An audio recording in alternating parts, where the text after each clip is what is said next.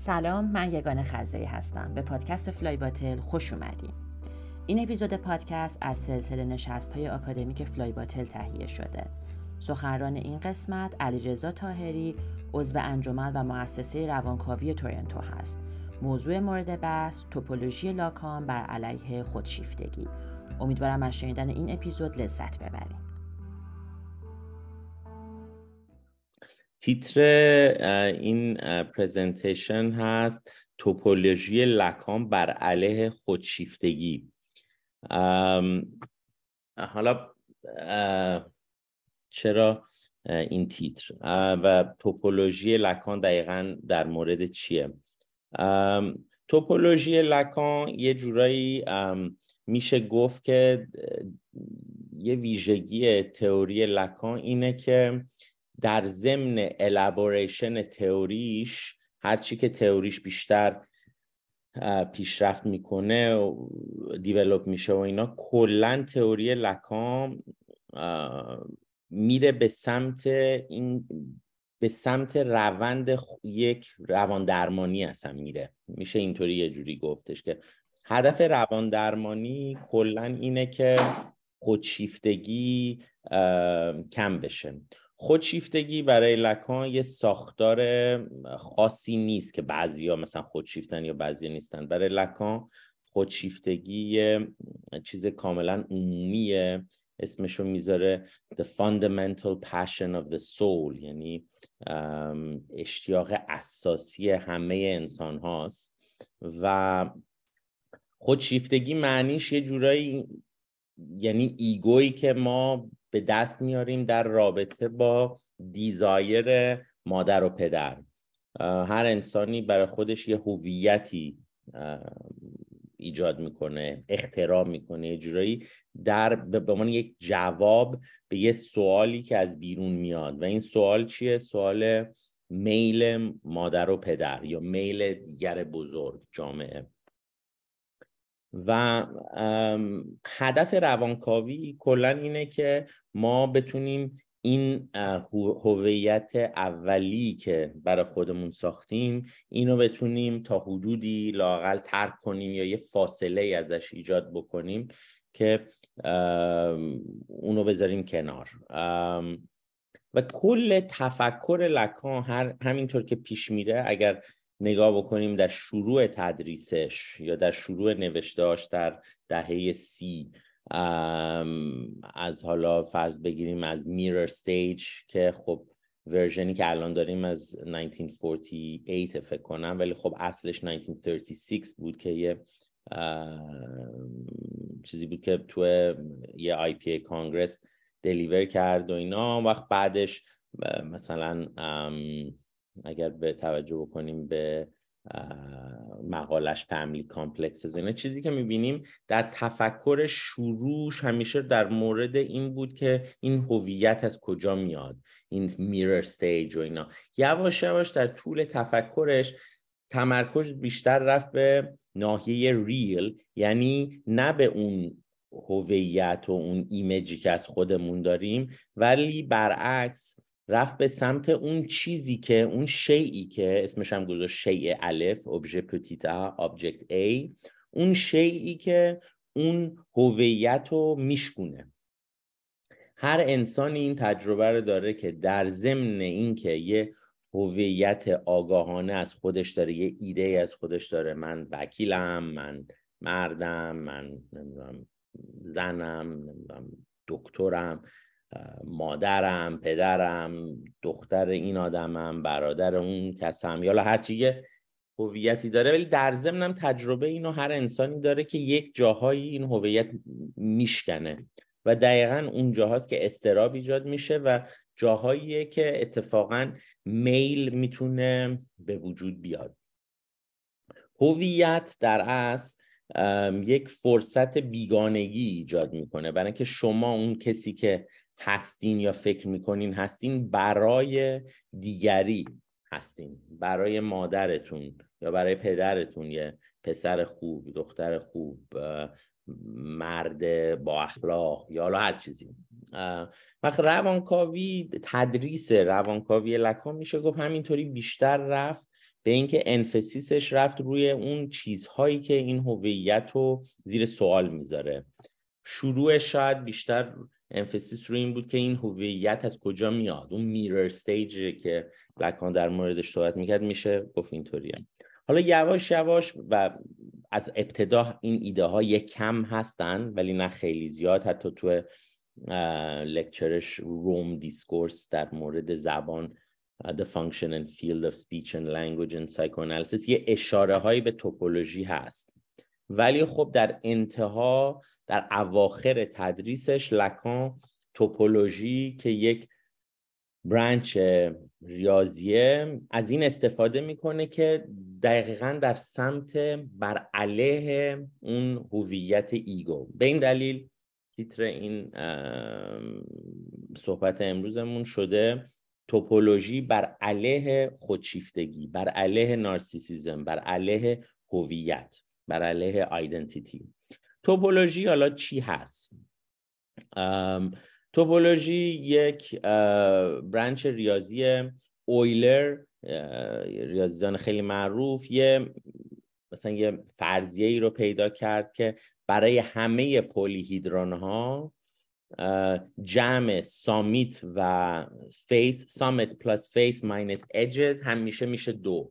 مثلا ما اگر یه دونه کیوب رو ورداریم چند تا سامیت داره؟ 1 2 3 4 8 تا به علاوه فیسش که میشه 14 تا. مثلا چه میدونم حالا اینا رو حساب بکنین، منهای edges و اینا یه همچین فرمولی داره که همیشه در میاره به 2. summits plus faces minus edges یه همچین چیزی.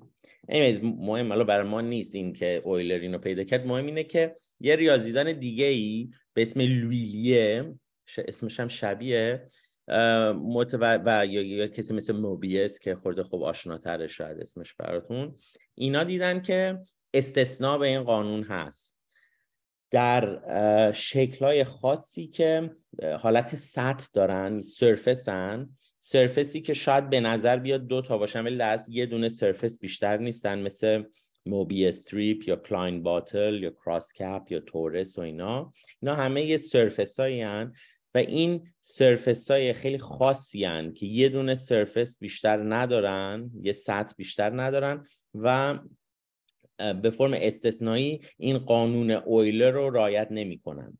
و این برای لکان خیلی جالب بود که اینا این شکل خاص رو دارن. خیلی اشیای عجیبی هستن، مثلا نگاه کردنشون آدمو یه خورده مثل نقاشی‌های اشر، آدم وقتی یعنی اینا رو نگاه میکنه همینطوری انگار دگرگون میشه و از این لحاظ جالبه برای اینکه فرمت و استراکچر ایگو که یه چیزیه که خیلی شکل پریدیکتیبل و آسون و اینا رو داره، اونو میخواد انگار یه جوری بشکونه.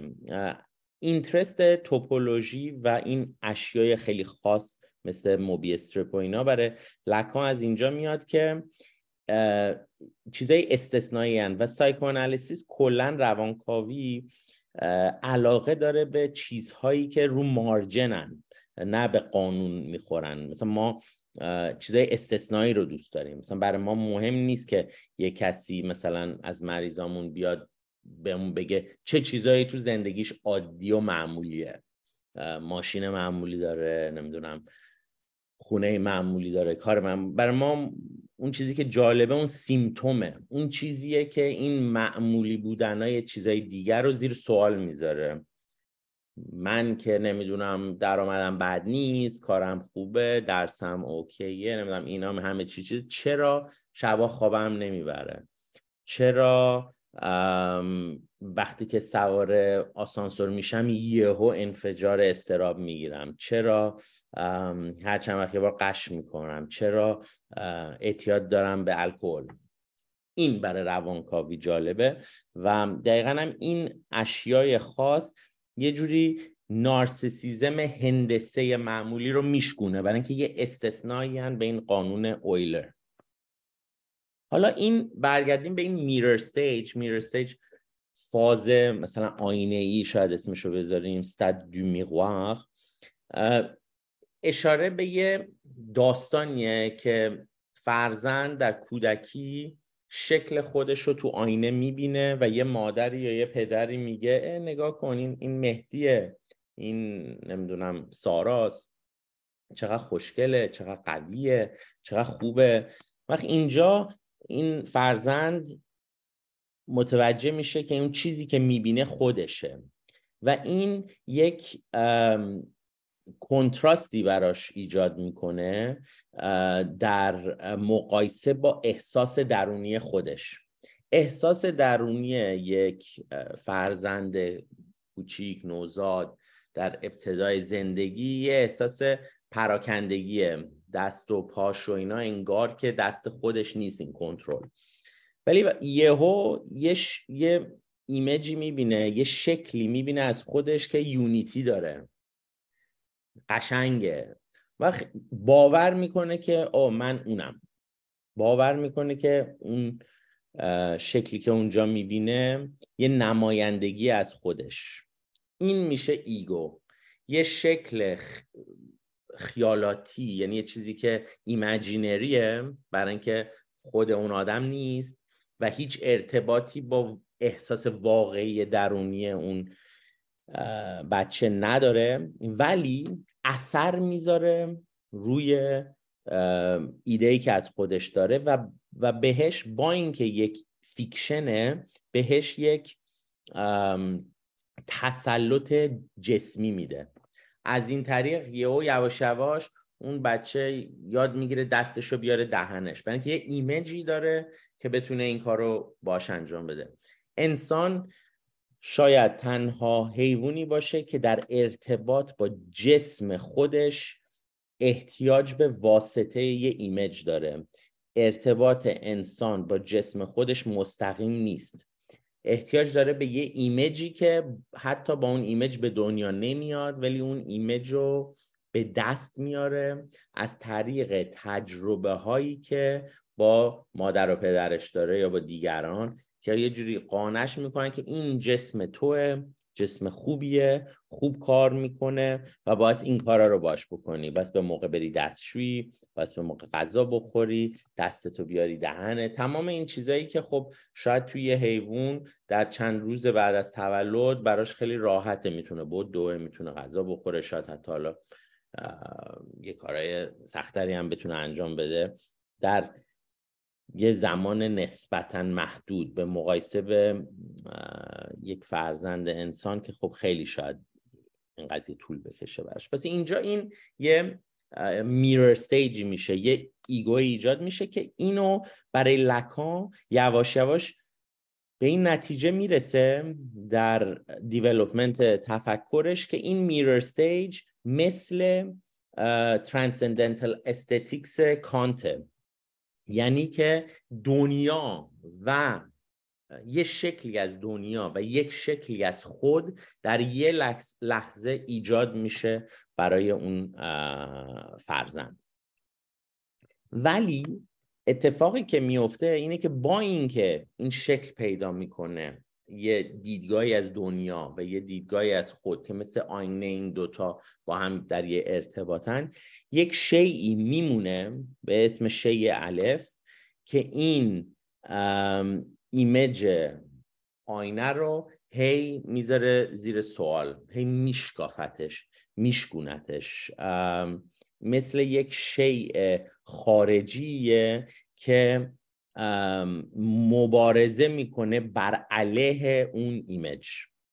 حالا یه جمله میتونم از لاکان اینجا بگم: There is thus the A، همون شیء الف، which is the remainder، باقی مونده، this residue, this object whose status escapes the status of the object derived from the specular image. یعنی از ایمیج میاد بیرون.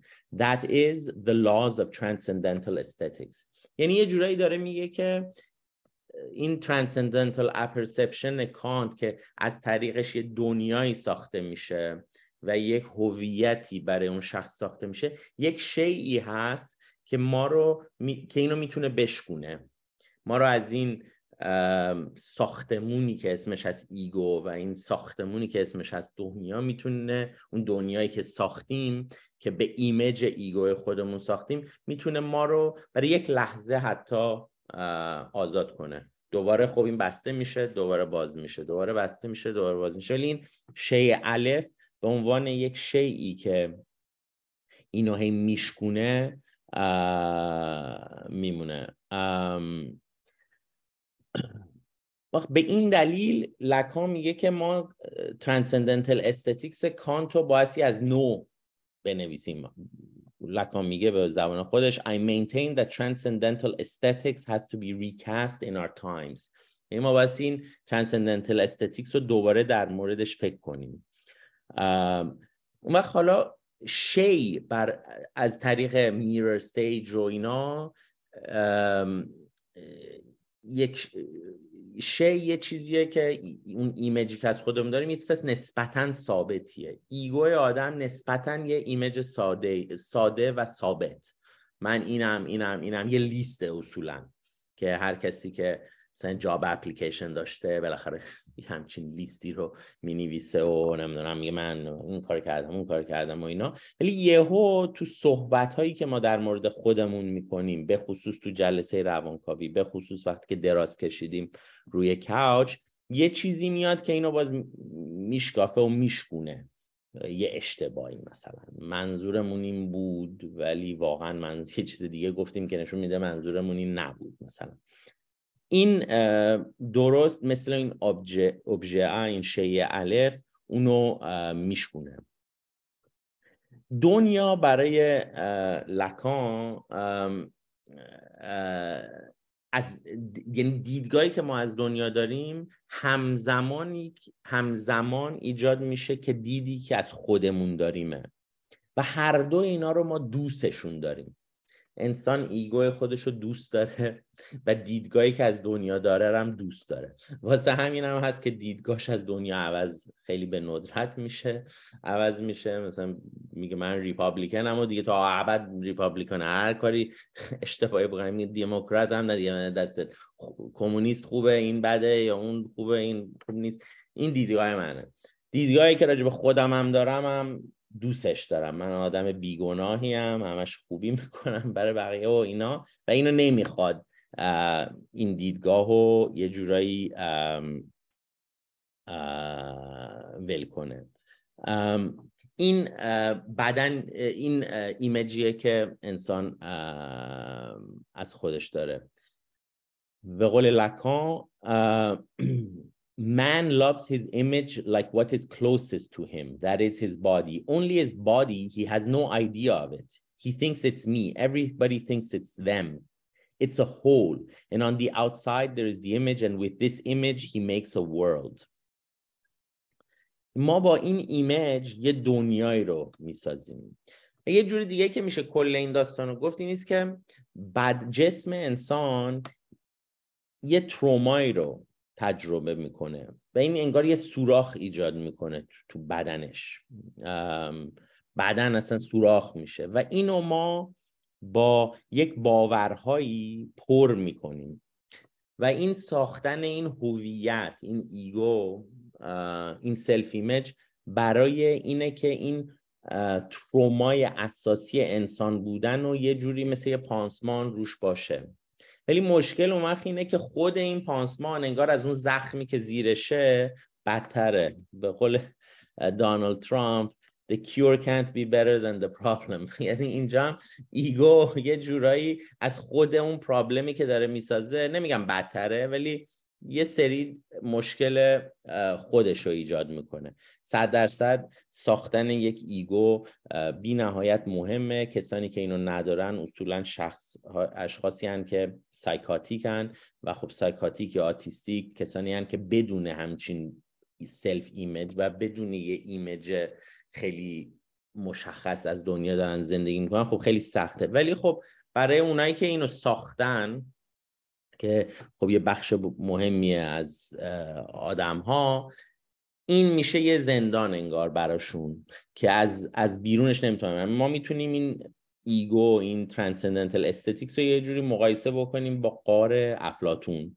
توپولوژی، هدف توپولوژی اینه که یه خورده ما رو از این غار بیاره بیرون، از این ایلوژن ایمجینری. که خب احتیاجش داریم برای سلامتیمون، ولی زیادی قوی باشه بیگانگی ایجاد میکنه، دیدگاهی از دنیا، ریجیدیتی ایجاد میکنه در دیدگاه از خود و از دنیا و ارتباط رو با دیگری خیلی خب سخت میکنه. این ساختن این ایگو و این ایمیج خب کل پرکتیس های نارسیسیستیک رو ایجاد میکنه و خب بعضی از این نارسیسیستیک پرکتیس ها خیلی مهمن. منظورم چی از پرکتیس های نارسیسیستیک؟ حموم صبح، نمیدونم سلمونی رفتن، لباس تمیز پوشیدن. یه کسی که سایکاتیکه امکانش هست این کارا رو نکنه، دندونشو مسواک نزنه، برای اینکه اون ایمیجی که ساتیسفاینگ از خودو نداره که بخواد همیشه تلاش کنه که بدن واقعی خودشو به سمت اون ایمیج برسونه، به سمت اون ایمیج یه بدن تمیز خوب و اینا. ما احتیاج به ترینینگ، تویلت ترینینگ و عشق و کمک داریم که به جایی برسیم که مراقب جسممون باشیم. هایجین میشه گفت یه نارسیسیستیک پرکتیسه، خیلی پرسونال و خوبی چیزی که مهمه. ولی بایوپالیتیکس هم یه نارسیسیستیک پرکتیسه که ما خب توی کپیتالیزم، تو لیت کپیتالیزم اینو خیلی میبینیم که ما تشویق میشیم که مراقب بدن و جسممون باشیم. چرا؟ که بعداً بتونیم بیشتر کار کنیم، که درآمد شرکتی که براش کار میکنیم بره بالا. این بایوپالیتیکس ایده فوکو بود. سرویلنس خیلی زیاد شده، دوربین همه جا هست. این هم یه نوعی از مثل نارسیسیستیک پرکتیس، یعنی احساس میکنیم همیشه دیده میشیم. سوشال میدیا، دیدن دیگران و دیده شدن از دیگران. این میرر استیج هی داره زیاد میشه.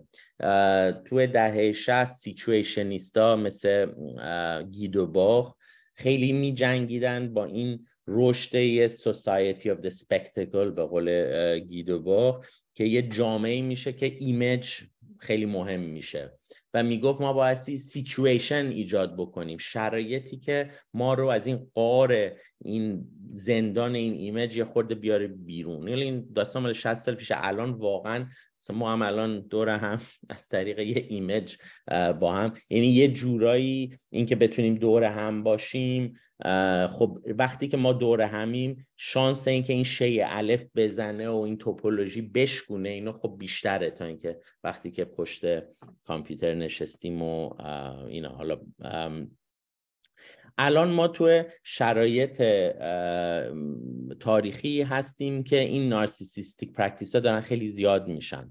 خیلی از این سپیریچوالیتی های ایسترن که مثلا حالا سپیریچوالیتی های ایسترن که توی وست مثلا اومده و حالا یوگا یا حالا هر چیزی، همینطوری در ادامه این نارسیسیستیک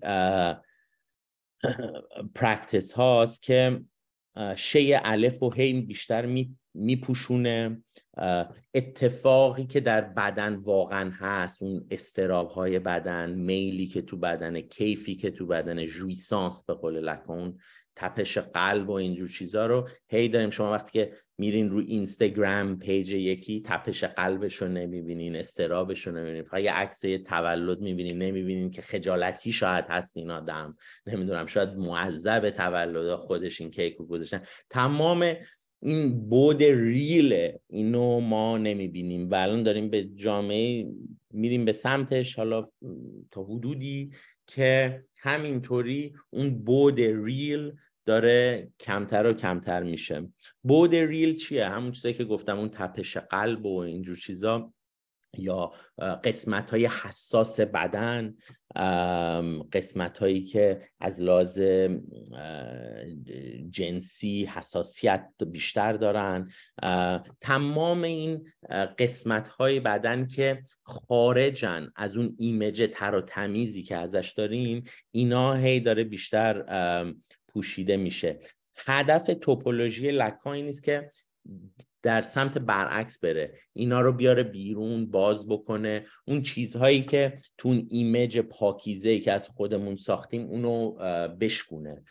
توی فیلم اینگمار برگمن به اسم پرسونا یه صحنه جالبی هست که دوتا صورت دوتا خانم دوتا نصفه ها رو میچسبونه به هم. وقت در موردش خودش نوشته بود که میگفت صورت هر انسانی یه طرفش انگار سیمتریش بهتر و یه جورایی مثلا قشنگتر از دید خودش تا اون نصفه، و گفت من اون نصفه که قشنگتر نیست و میخواستم بیارم جلو. یعنی که خب انگار یه خورده شبیه تلاش روانکاوی و تلاش لاکان و توپولوژی اینه که نه اینکه ما رو راضی بکنه که چقدر زیبا و خوبیم، ولی بتونیم اون بخش پوشیده چهره خودمون رو تجربه بکنیم و از این طریق از این قفسه کانتین ترانسندنتال استتیک بیایم بیرون به یه چیزی که اسمش رو لاکان گذاشته نسپس، نو سپیس، یه فضای نیستی، مثلا یک نیست فضایی، یا نمیدونم چجوری بگیم، ولی یه فضایی که به این ساختار نارسیسیستیک رو زیر سوال میذاره. این شیء الف که شیئیه که از طریق این توپولوژیای موبی استریپ و اینا لاکان میخواد اینو بیشتر بیاره بالا که اون زخم پشت اون ایمیج بیشتر دیده بشه، بیشتر حس بشه. مهم اینجا اینه که ما این ایمیجینری رو بشکنیم. وقتی که ایمیجینری رو بیشتر بتونیم بشکنیم روبرو میشیم با اینکه زمان لینیر نیست، میره رترواکتیو. روبرو میشیم به اینکه ما سابجکتیویتیمون سنتر نداره، دی سنتردیم، انگار که سابجکتیویتیمون یه بخش خیلی مهمش بیرون از خودمونه. یواش یواش درک میکنیم که اون قسمت مهم خودمون خارج از ایمیجیه که از خودمون داریم. میبینیم که اون سابجکتی که واقعا هستیم، اون سابجکت of the unconscious، خارج از اون کادر کانتیان هست. کار بالینی این به قول سامو تومسیچ یه جمله خیلی قشنگی داره، میگه که کلینیک سایکوآنالیتیک یک تجربه maladies of the transcendental aesthetic، این مریضی های transcendental aesthetic، و این مریضی ها چیز خوبی هن. به قول هگل the sickness of the animal is the birth of spirit.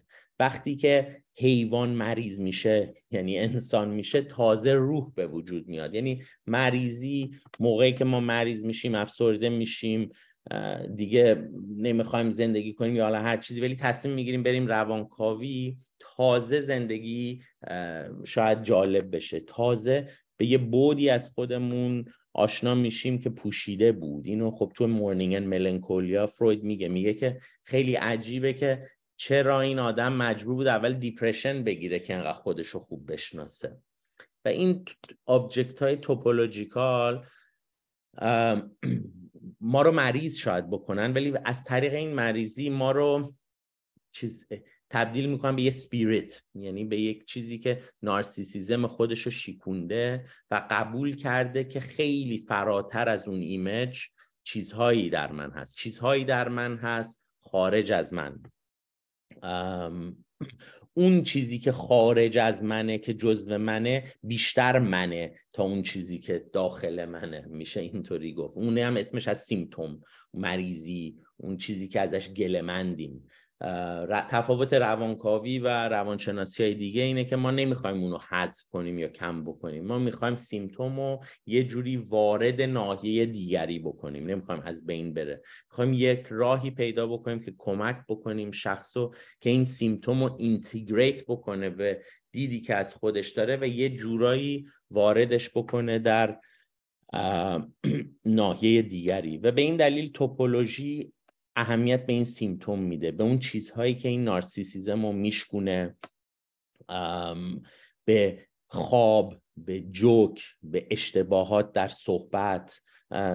ما باید یادمون باشه که فروید در سن 40 سالگی که تعبیر خواب رو نوشت، یک نورولوژیست متخصص اعصاب خیلی معروفی بود، خیلی اسمی داشت برای خودش، خیلی ریسک بزرگی برداشت که کار به این مهمی رو دکتر متخصص اعصاب اینا رو ول بکنه. برای چی؟ که یک کتاب بنویسه راجع به خواب، تعبیر خواب، راجع به اشتباهات روزمره و راجع به جوک. یعنی شما تصور بکنین در زمانی که علم داره به اوج میاد و ایشون یه دکترن متخصص اعصاب، هم میگه نه اینا هیچ فایده‌ای نداره، من ترجیح میدم خواب تعبیر کنم، ترجیح میدم جوک بگم، راجع به جوک فکر کنم و ترجیح میدم در مورد اشتباهات روزمره مریضان فکر کنم. همه میتونن فکر کنن این آدم دیوونه شده. یه ریسک خیلی خیلی بزرگی برداشت که از اونجا میشه گفتش که قدم اولیه روانکاوی قدمی بود خارج از اون ایمیج که ما اصولا از خودمون داریم به سمت یک چیز دیگر، یک صحنه دیگر، به سمت یک نانسنس، یک چرت و پرت یه جورایی. من خب یه جوری خواب مثلا شما الان الان بپرسین هنوز خیلی بیشتر آدم فکر می‌کنن خواب فقط یه چرت و پرتیه که مغزمون یکی کیفشو یه جا میذاره میگه حالا جا گذاشتم، چیز مهمی که نیست. فروید میگفت دقیقاً اینه که مهمه. مهم نیست برای من که تو فکر میکنی کی هستی و چیکار کردی و تروماهات چی بوده از قول خودت و اینا. این کیف تو چرا تو مطب من جا گذاشتی؟ چرا به جای سلام گفتی خداحافظ وقتی که وارد شدی؟ چرا این اشتباه رو کردی؟ چرا این خوابو دیدی؟ این جوکی که گفتی که میگی فقط جوک بود معنیش چی بود؟ وقتی که توپولوژی این خودشیفتگی رو میخواد از بین ببره، مفهوم عشق رو از بین میبره. برای این یه تفاوت بزرگ مدرنیته و پری مدرنیتی این بوده که عشق فرق کرده. توی اینترویو با فروغ فرخزاد داشت در مورد عشق صحبت میکرد و شاعرای قدیم گفت من خیلی اون شاعرها رو دوست دارم، ولی خب وقتی که میشینن راجع به عشق صحبت میکنن اینطوری انقدر این عشقهای بزرگ و اینا، ما دیگه اینا رو نمیتونیم باش آیدنتیفای بکنیم. برای که از دید ما یه کسی که اینطوری عاشقه، ما اینو به عنوان یه آدم مریض میبینیم الان. یعنی میگه مفهوم عشق کاملا، خیلی حرفش روانکاوی بود، خیلی خیلی حرف جالبیه، برای اینکه اصلا مفهوم عشق عوض شده. اون حالت رمانتیک رومیو جولیتی و اینا رو این یه عشق سیمبایوتیکیه که نارسیسیستیکه در اصل. الان که ما نارسیسیزم رو شکوندیم، کل عشق هم بایستی توپولوژیکال بشه. شما به اون چهره زیبای معشوق نباید عاشق بشین، باید با سیمتومش عاشق بشین، به سیمتوم خودتون و ارتباطی که این دوتا سیمتوم به هم دارن.